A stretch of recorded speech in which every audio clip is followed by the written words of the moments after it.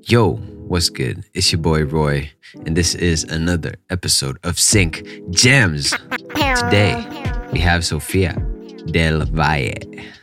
Sofia del Valle is a music coordinator at Transit, which is a trailer and ad agency. And they are killing it currently. They are getting placements. They are really successful. So I wanted to reach out to the people behind the scenes and see what they do. And what I got from this interview is way more than what I thought. Sofia just really breaks down what it takes and what it took from her to get to where she's at and where she wants to get, which is music supervision. We also talk about how supervision is an art form and how one placement can really change your career. Yes, you, me, anybody.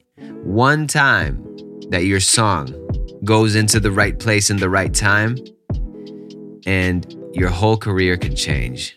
We also talk, as usual, about the importance of networking and showing yourself as opposed to looking for jobs.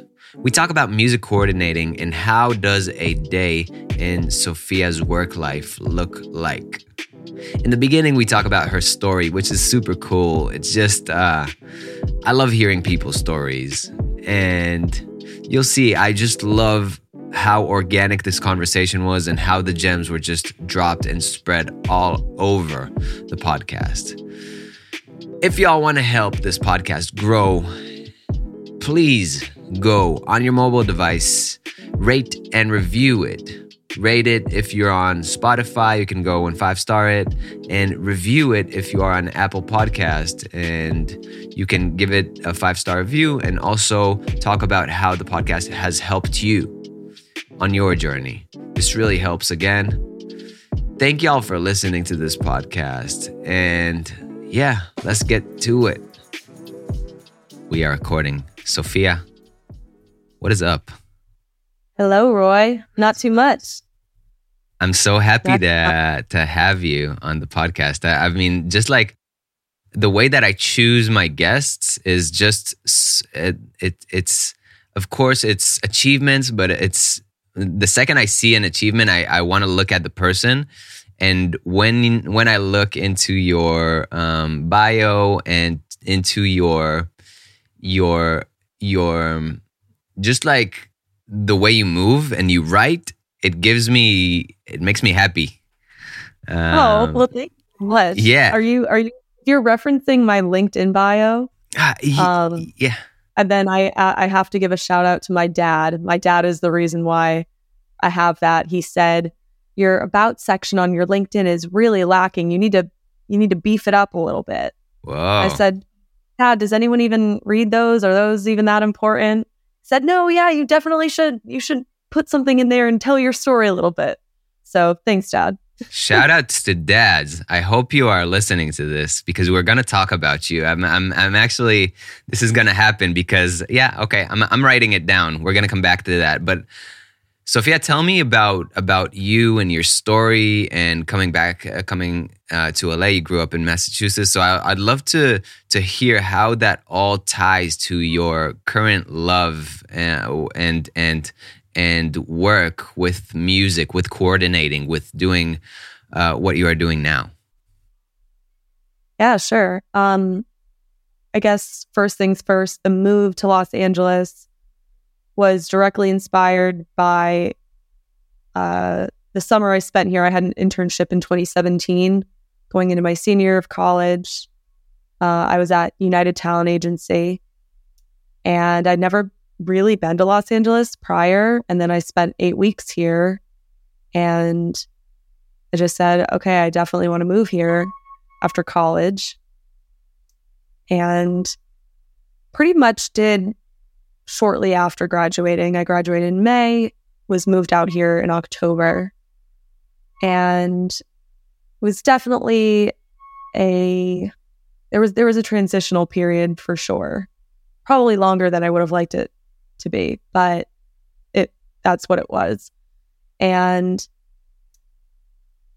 figuring out what I wanted to do professionally was also kind of a product of It's funny because I talk about this with people all the time, that knowing what you don't like is almost equally, not almost, it is equally as valuable as knowing what you do like. And so my first job, my first professional, entertainment industry job, I was pretty miserable.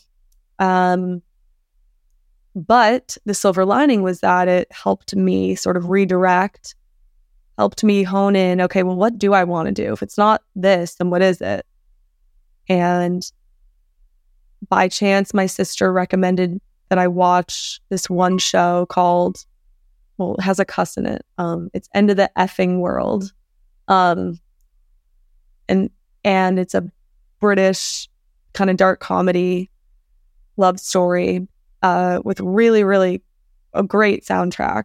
And I remember just being kind of struck by it. I don't know why that show in particular. Music in media is nothing new. This is a newer show, but something about that show, I don't know. It just, the light bulb went off. And I remember I Googled who did the music for the show. It was this man, Matt Biffa. And from there, anytime anyone asked me, oh, what do you do? I said, oh, well, I work in production right now, but, and then I had my little spiel about what I want to do, which is music supervision.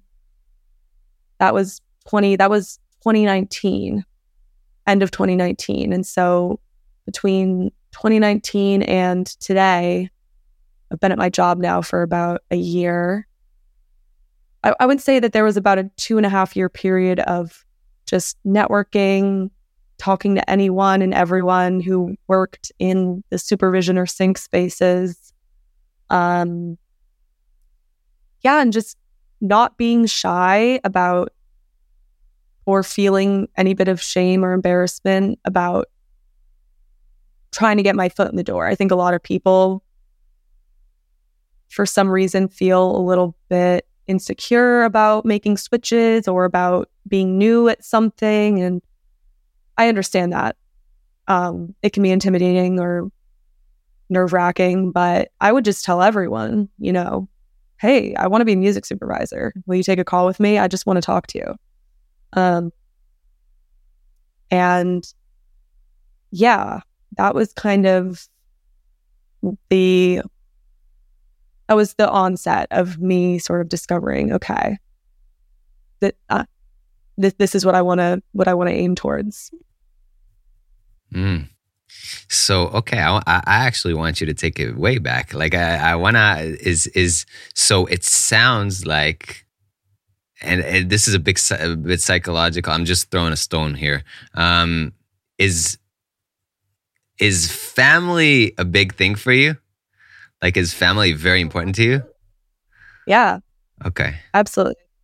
Do you think it's because the way, like, you grew up, you said that you speak Spanish as well, like off air, you told me you speak Spanish. And I just want, the reason I'm asking this is because we take a certain set of, like a certain skill set with us, right?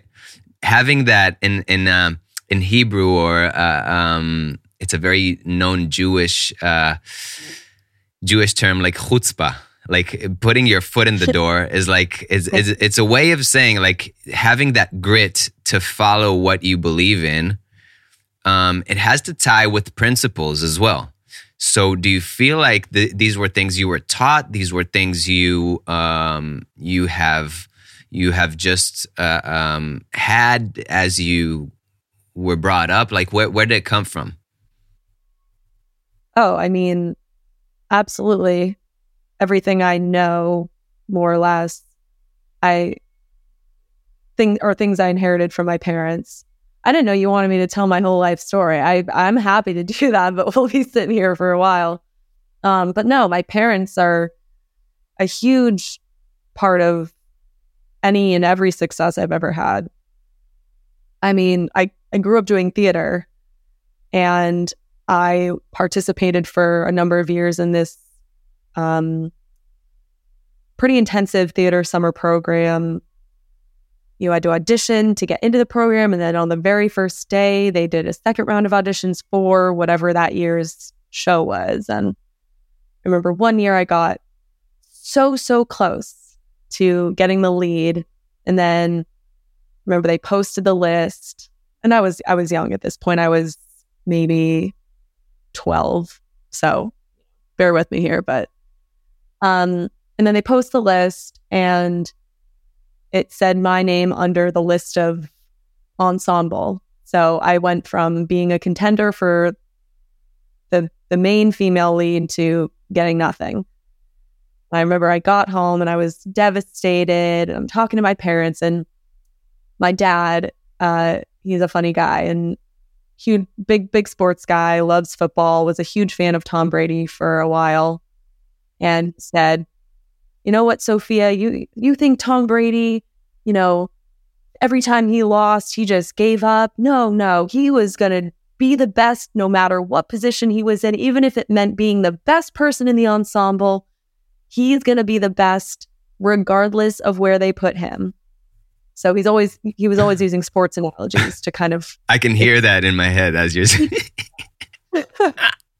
So, yeah. My parents were always hammering into me, just kind of the stereotypical parenting, I don't know what you want to call them, proverbs or whatever, but, if at first you don't succeed, try again. Or just various bits of advice, more than various, many bits of advice. And on top of that, they also both kind of work in the hiring space, not in the same industry. But so as far as passing along professional wisdom and tips, how to structure a resume, how to write an effective cover letter, how to network, all of that I pretty much learned from them. I mean, on top of the fact, I personally enjoy networking, or I do now. I didn't always, but I've learned to kind of lean into parts of my personality that make for effective networking. And, my personality, that inherently from my parents. So my parents passed a lot down to me as far as just being tenacious, being bold, taking risks, and not being defeated by no's, using it as data collecting, basically. Oh, I got a no over here. All right, well, that probably wasn't going to be a good fit anyways. Like, there's something to be gained from every no that you receive. No matter how badly you want it to be a yes, oftentimes there's a reason why it was ultimately a no. Oftentimes it has nothing to do with you on a personal level or on a level. Yeah, there's so many factors, and I think a lot of people are quick to just say, oh, maybe I'm not cut out for this, or maybe I'm not good enough to do this. It's funny, you were talking about Rick Rubin's producer? Engineer. Yeah.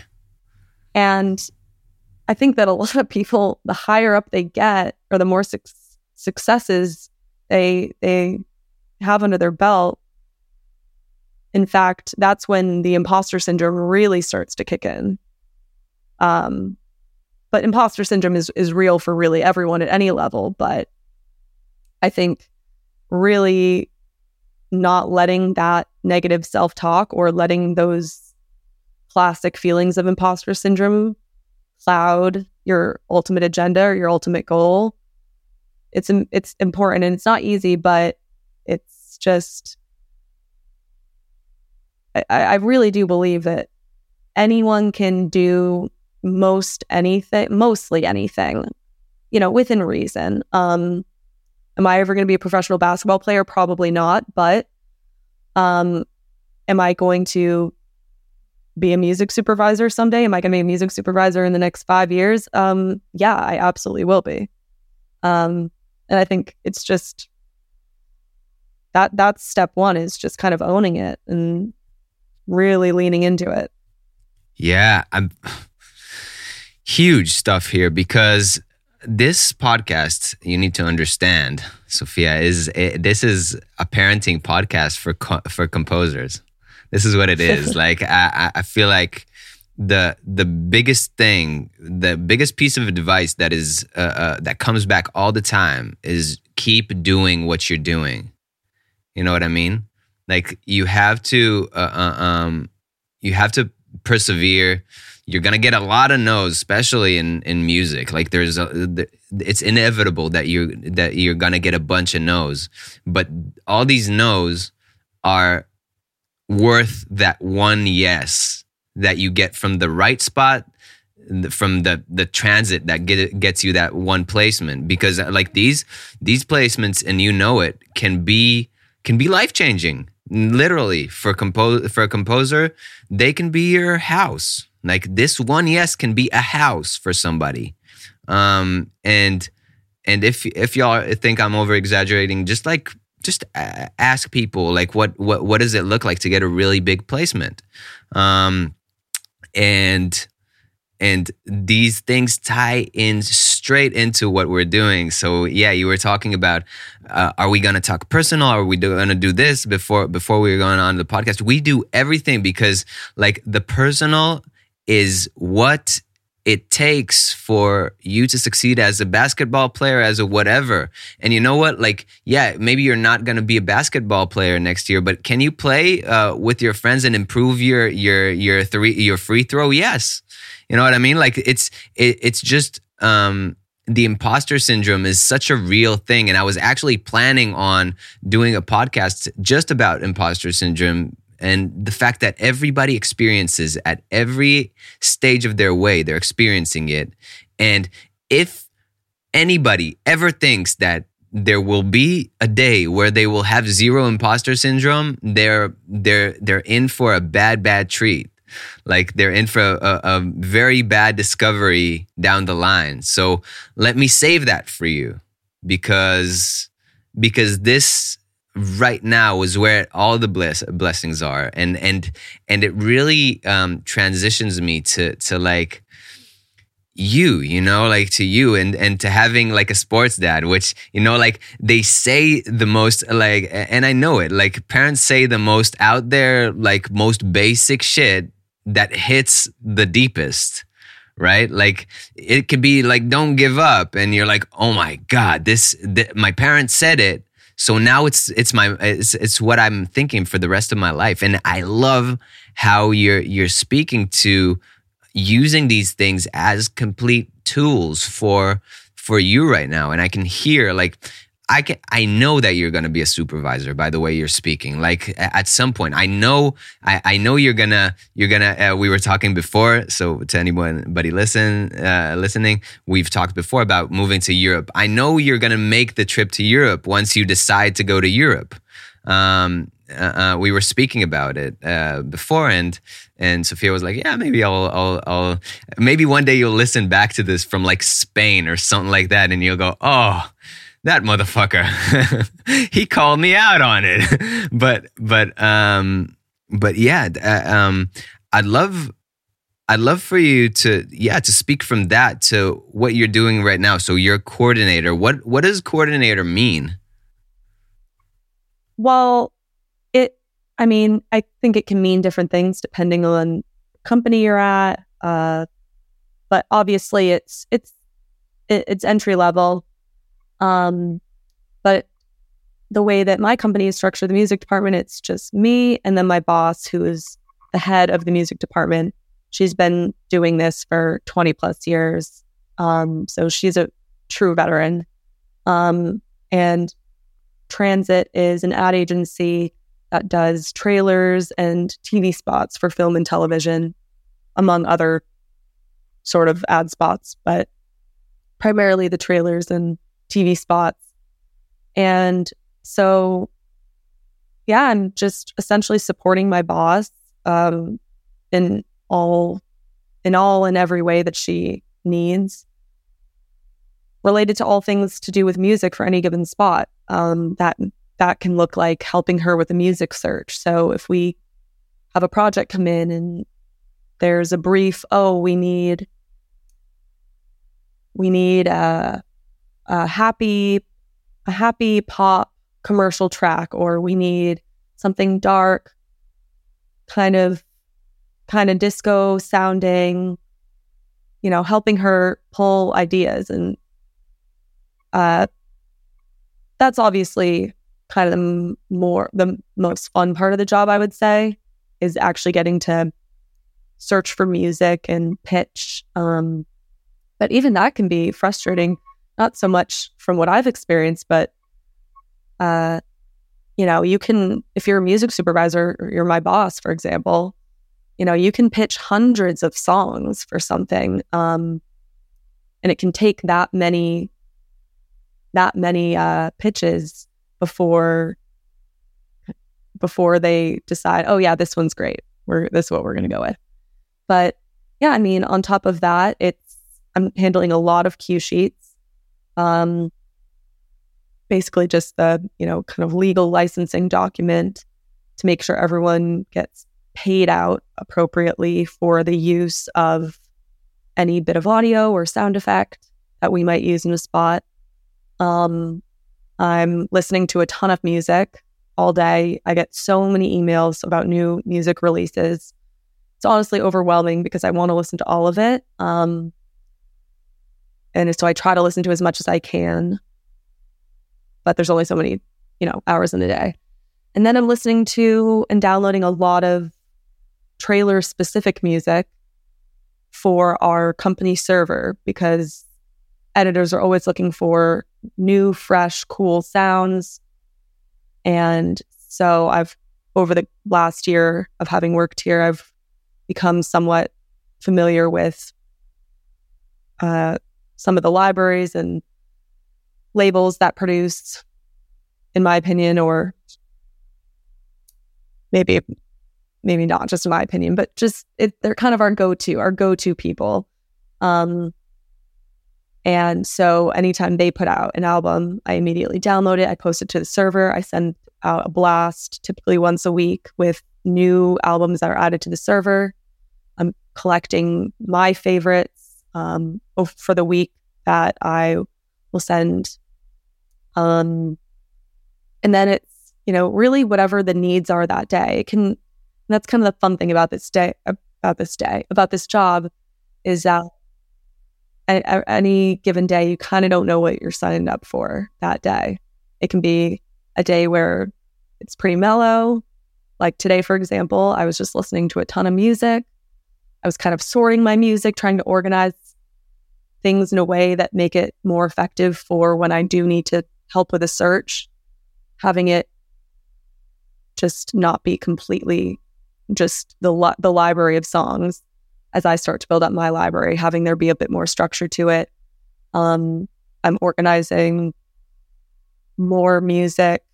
A big project that starting to chip away at is filling in some blanks as far as trailer music releases from the COVID years that maybe we missed. So trying to retroactively add all of that. And yeah, just handling music assets as they come in. That's pretty much the gist, I'd say, of what my job is.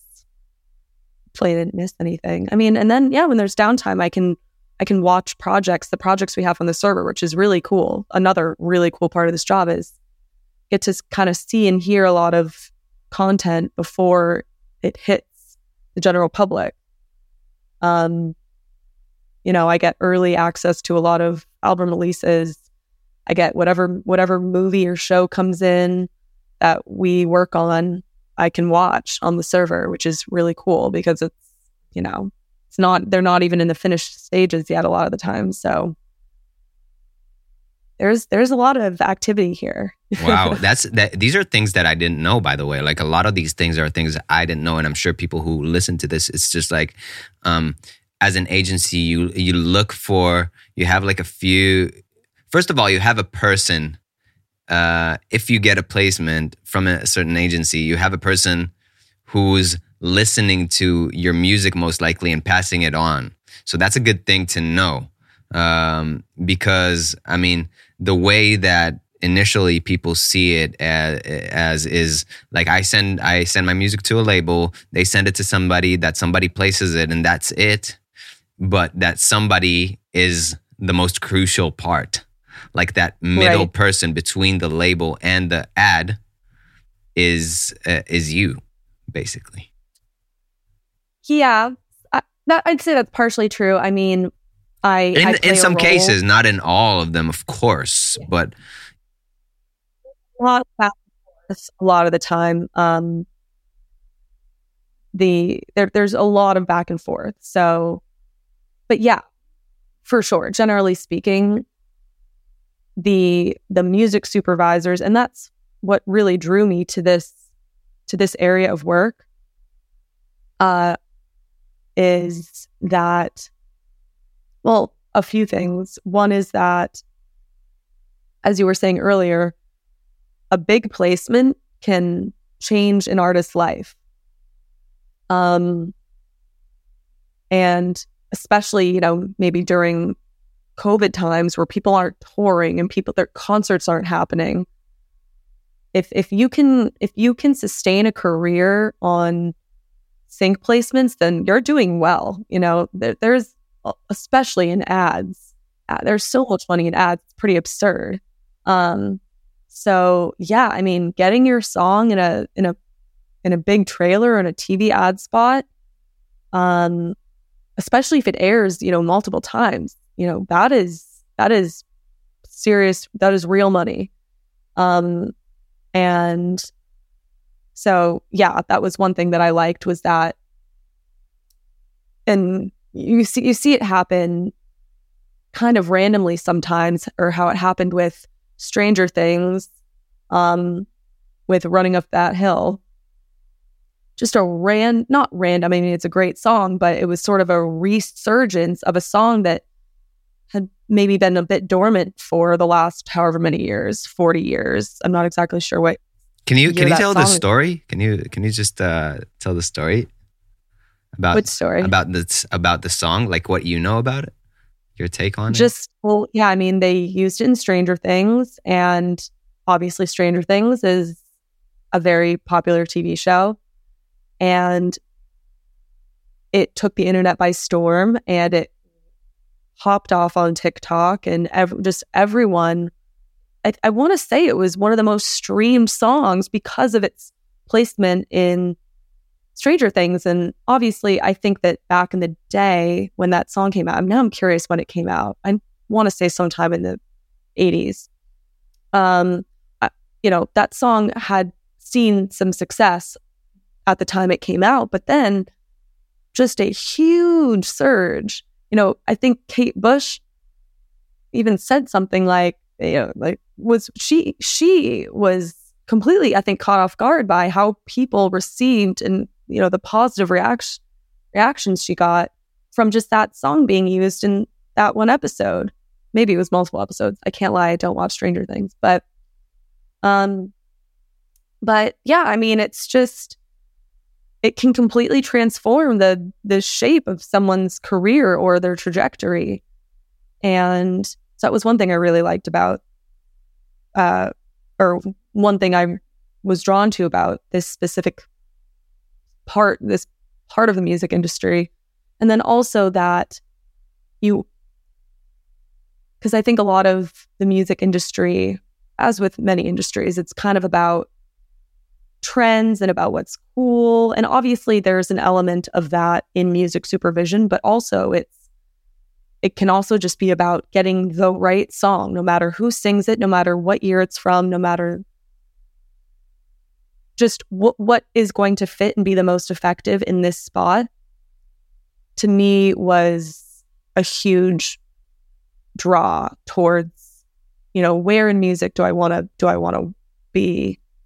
Although to be honest, I've never really considered other areas, because just when the light bulb went off, it was shining bright. I was kind of a one-track mind from that point forward, but sort of the further along I got, the more I realized how I had tapped into something, maybe without even totally realizing it, tapped into something that I thought that I now know I think is really perfect for and caters strongly to my interests and my natural love of music. You know, I listen to all sorts of music, and so not being boxed in or limited by, you know, the top 50 hottest tracks, or not having to just really, again, it's good to know what's hot. It's good to know what the trends are and what's new and what's gaining traction. But it's also cool to know that at any given point, you might be able to take some old, seemingly forgotten song and put it in something and have that magical moment that can transform, you know, not just the quality of the project, but also the life of the artist, should they still be alive. You know, there's just so many, there's a lot at play that I think it makes it fun, and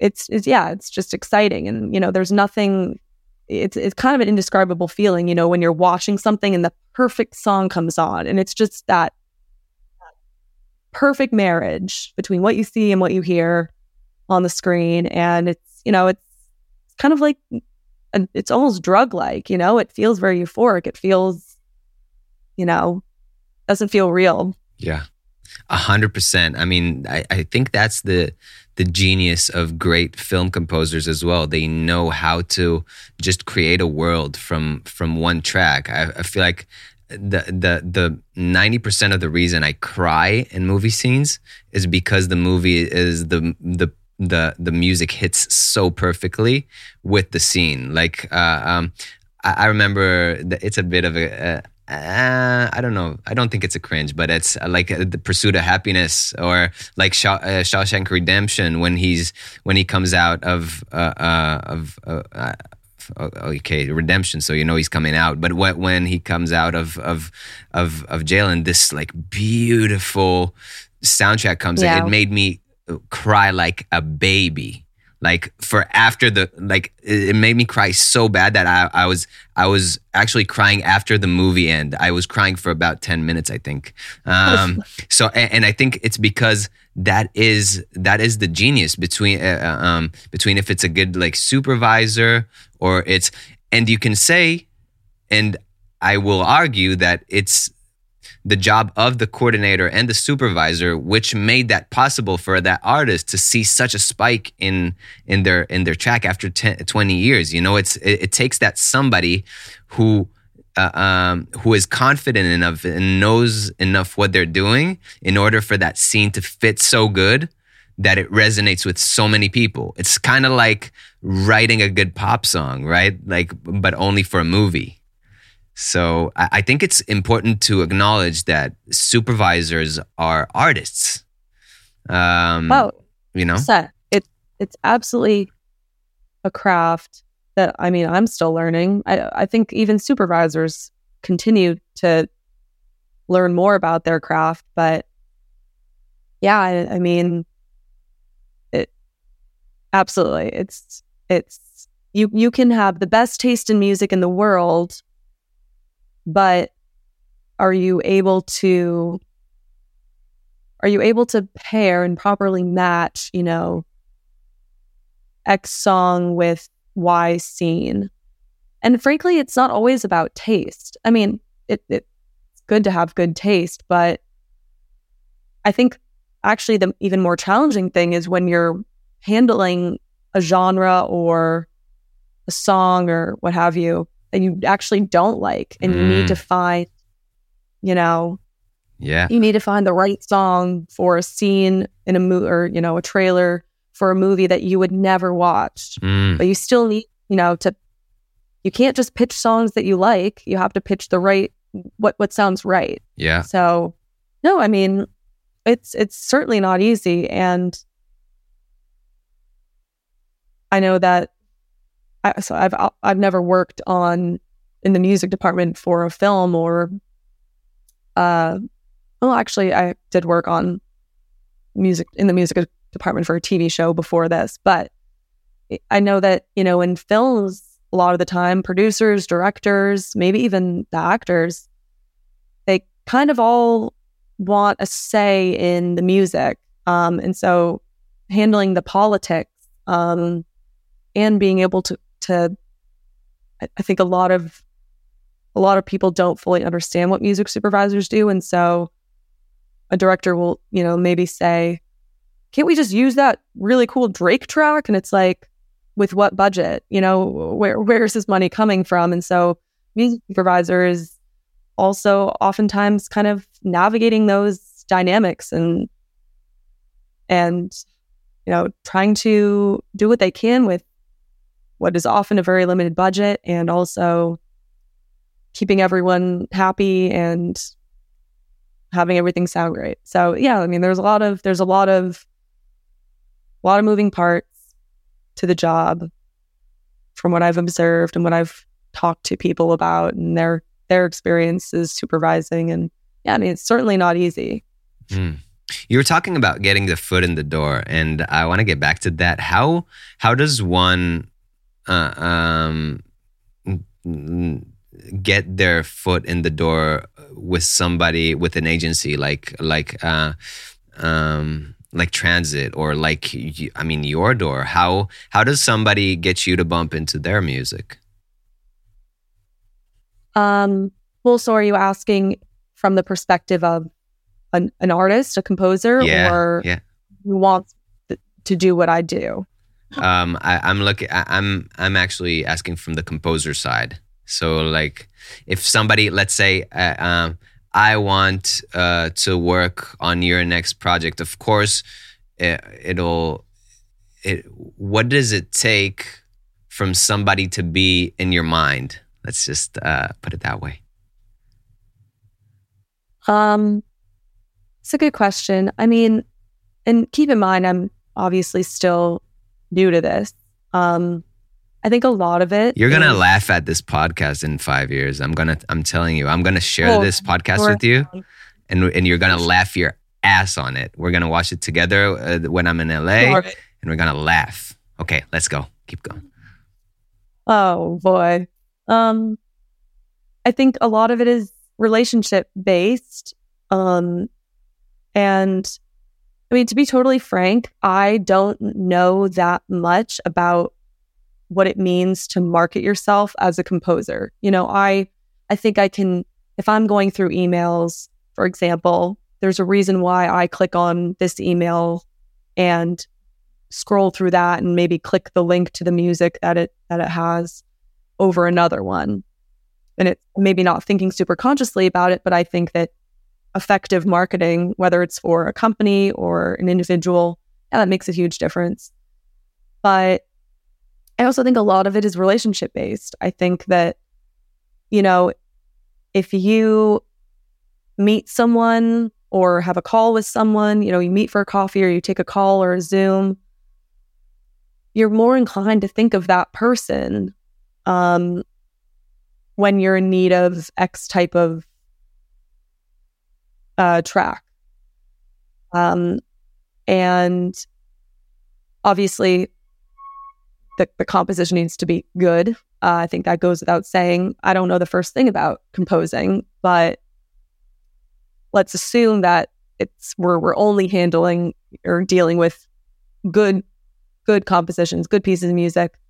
And at that point, I think it's, developing relationships. And again, I don't know what it means to be a composer, but I imagine that having a reel is a very effective way of marketing yourself, or a website that shows your other placements that show that you're a credible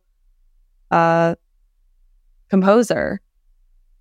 Having a website that's clean and that looks nice and has all your placements, visually laid out. I think that those are all really important things to keep in mind. As few words as possible, I want to say. Just and making it almost foolproof, not even just for someone in my position or someone in my boss's position, but I think to do this for other people too. Just have everything spelled out. Don't let there be any room for questions or confusion. Put your website, your email, and, maybe something brief about yourself, maybe a embedded link to your website, just little things. But I think that relationships are also super important. And I think, if I have a call with someone or I have a meeting with someone and, we have there's a good connection there or good synergy or whatever, I'm sure, assuming they'd been emailing me before, if I go back in my email, maybe there had been 5 emails from them that I had never gotten to. But now that I've met with that person, anytime I see an email from them, I'm going to remember. And it elicits kind of more responses, more action, more, from my end at least. So, truly at the end of the day, it goes across the board industries, it's relationship based. And that kind of is an unfortunate thing, because I think there's probably a lot of super talented composers that maybe just don't know how to, or just artists in general who don't know how to market themselves properly. But I think another thing is, and I can't remember who taught me this, honestly, probably my mom or my dad or friend. I don't exactly remember. But I think it's better to just make the relationship solely for the sake of making the relationship, rather than, and obviously take this with a grain of salt, because people need to eat, people need to pay their bills, and money is a lot of times the motive.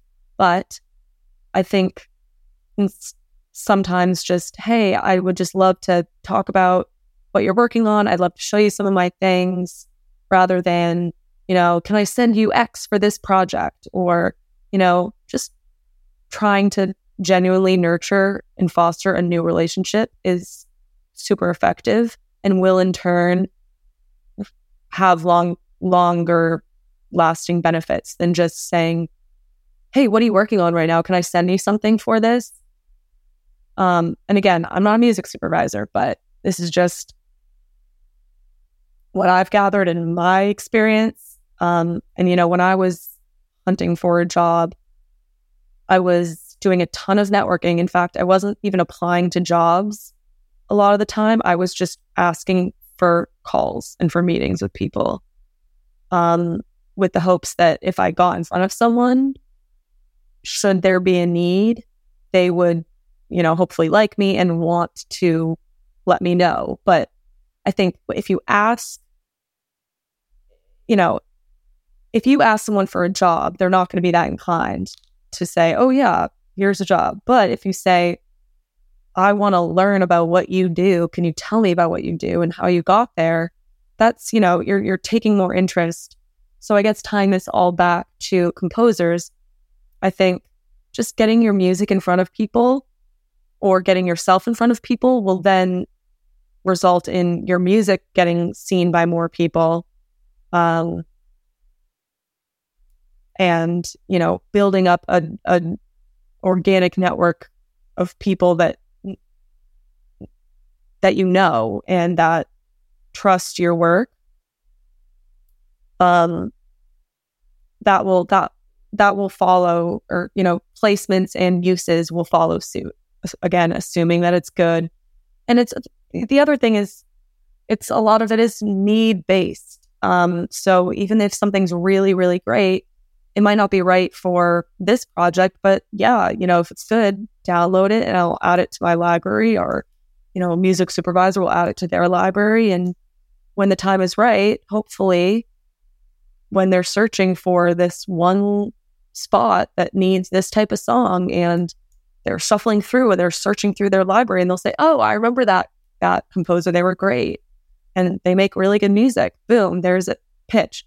There's a lot of kind of factors that maybe, or hurdles that make it harder for something to get placed, but I think it's just about increasing your odds, really. And the other thing is, and this is going to sound kind of trivial compared to everything else I've said, but the metadata is super important, especially if you're a music supervisor.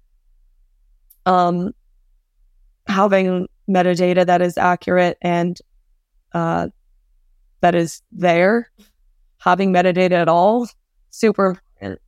Because when we're talking license and, legal uses of these things, it's not, you can't just, drag and drop a song. There's obviously legal processes that take place in order for that to happen. And so having all your metadata filled in accurately, thoroughly, another thing that is music to a music supervisor's ears is seeing the metadata is all there. You don't have to search for anything.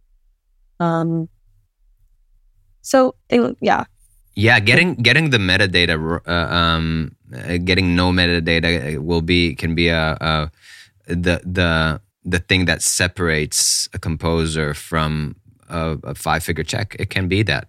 So I mean, most libraries do it. So I mean, I feel like most composers who are starting out don't start immediately from ad agencies, but down the line, this needs to be a topic that that y'all are thinking about, especially once you start venturing more on your own and creating relationships like the beautiful one that, again, like me and Sofia are having this beautiful conversation. So it's a start of something, like we don't know what, and something it's so funny because I almost feel like we're having similar thoughts in very close proximity, because yesterday I actually put on the Sync Jam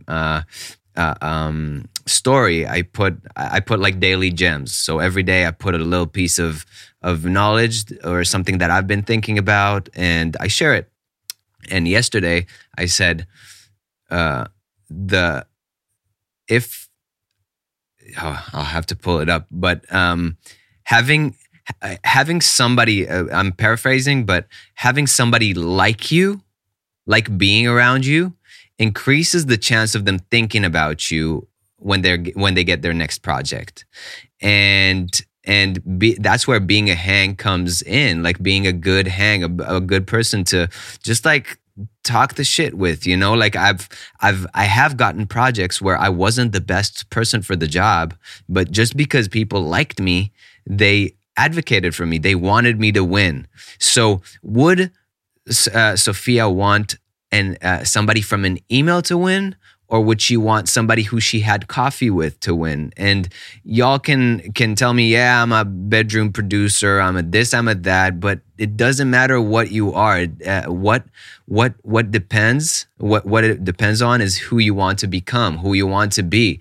And that's the conversation with the actors that keeps coming back. Like, okay, a lot of actors want to be Brad Pitt, but do you really? Like, do you really want people to haunt you with cameras when you go to the bodega to grab some toilet paper to wipe your ass with? Do you really want that? Like, and it's a legit question. And I think that 95% of the people would actually, if they know what it takes, would actually say no.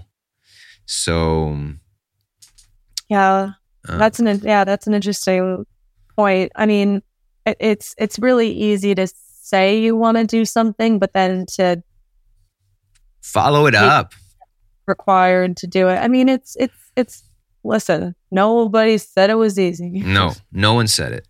It's not easy. Yeah. But if you want it badly enough, you do all the silly little steps, and kind of like what you were saying earlier, that getting that one yes that can really change the course. Whether you're a composer, whether you're someone like me, that was trying to get their foot in the door in the sync supervisor space. I have had those rare yeses that have been life altering for me. So it's not just silly things that you see in movies, but it really just takes one person that believes in you and wants to take a chance on you and is willing to be generous with their time. The thing that movies don't show is the legwork. That's the only problem with movies, is that they make everything seem like everything was so linear and nicely put, right? Like eat, pray, love. Like you go somewhere, you fall in love with this guy, you get mentored by which in perspective, it's true. Like you do get mentored on your journey. There's no other way about it. You do. Hopefully, you do fall in love at some point. Hopefully, you do find these spiritual practices. But do they all happen in the synchronous? From the synchronous decision of you choosing to do one thing? No, hell no. Like there's a lot of like microseconds that people don't talk about, and that's what I'm about. Like, that's what I'm about, to really, like, just what you are speaking to is so important, because again, that your yeses did not come from one connection. They did not. It sounds like they did when you say, yeah, I got that one yes, but like from your story, I can say you hustled your ass off before you got that job, like, and that's the thing I want people to appreciate. Not the fact that you're somewhere above them, the fact that you were able to tap into what you want for yourself. Yeah. No, I mean, there's an expression, and I don't want to botch it, but it's something like... Please do. I botched so many. Okay. Well, let me see if I can... I'll tell you what it is. Opportunity plus preparation equals luck. No. Opportunity equals luck. Luck plus preparation. Which is also, it's kind of... So yeah, you did buy... I mean, it's luck equals opportunity plus preparation. Yeah, that's the... Oh, okay, yeah. So luck is the song. Okay, yeah. But also, like, again, yeah, so the luck does just exist in a vacuum. It's never random luck. It's always, maybe feels random luck, but it's always the product of, like you were saying, these micro steps in the kind of day-to-day that is not sexy or romantic in any way. Grinding. Oh my God, all of a sudden some golden opportunity comes along. Where did that come from? Oh, probably, all the hustling, all the nose to the ground, all the cold emails, the cold, studying, and just whatever it is. I mean, the principle really applies to any type of work. Yeah, my good friend Bryce Green, he was on the podcast a few weeks ago. Shout out. He said he says the exact same thing. You activate your magnet, you put in the work, and then you're ready. Just like, again, you were speaking about, on your off days, you don't just stop doing what you do. You keep listening to music. You keep creating that catalog for yourself. So when your supervisor comes up to you and says, I want this dark pop stuff, do whatever it takes, you're like, I got you. What do you mean? Like, I did it on my off day. Like, it also shows that again, like that it's cliche for a reason, but you create your own luck. You created your own luck doing that. When you were on your off days, you could go have a mojito at the bar, but you just chose to do what you do in order for that moment. And that's real. That's real to me. That's real to me. It shows a lot about you. So yeah, it's amazing. Well, let me just be clear that I do like to have fun on my off days. I think that it's also... I meant not off days, by the way. The days that you have less to do. Yeah. Oh, okay. Because I was like, I definitely am drinking mojitos on the weekend. Let's not get confused here. Yeah. But no, yeah, if you want something badly enough and you spend an hour or so working towards it every day, then you really do increase your odds a lot. And sometimes I'm a very sociable person. I love talking to people, and I know that is something that doesn't always come naturally to other people, or that is a source of anxiety. I would say even having kind of my natural personality type, networking used to definitely be a source of anxiety for me. And it's like anything. The more you do it, the first conversation is a little scary, but you end up, it's a self-fulfilling prophecy, because once you start networking, you start knowing more about the thing you're networking about, and then you are able to have more in-depth, more interesting, better informed conversations. And so it kind of, self-fulfilling prophecy. The two things play into each other very well. It's like the more you network, the better your quality of your networking is, and then the more that can come out of your networking. In the beginning, it can feel like you're just having the same sort of redundant, basic small talk conversations. But again, the more you do it, the more you have to talk about, and the more comfortable you feel talking about the things that you want to talk about, because you've already talked about them a bunch already. Yeah, that's amazing. That's fire. We're gonna leave people with that. And where can people find you? Find me? Yeah, where can they speak to you? Sofia, or I have a LinkedIn. Yeah. So I'm sure some people will reach out. Let's say hi, and thanks so much for coming on, Sofia. Wait for having me. I've never done a podcast before. This is my first time. You killed it. Thank you. Yo. How good was that? I really enjoyed this episode with Sofia. If you enjoyed it too, let me know. And the best way to do that is rate and review the podcast on your mobile device. You can go on Spotify, you can rate it 5 stars, and on Apple you can rate it, and you can also write a review. These reviews really mean a lot to me. I read all of them and share them. I will shout you out as well. And also share the content on social medias. This really helps. Hit me up on socials. You know where to find me, at Sync Gems or at Roy Matz, and say what's up. See you at the next Sync Gems episode. Peace.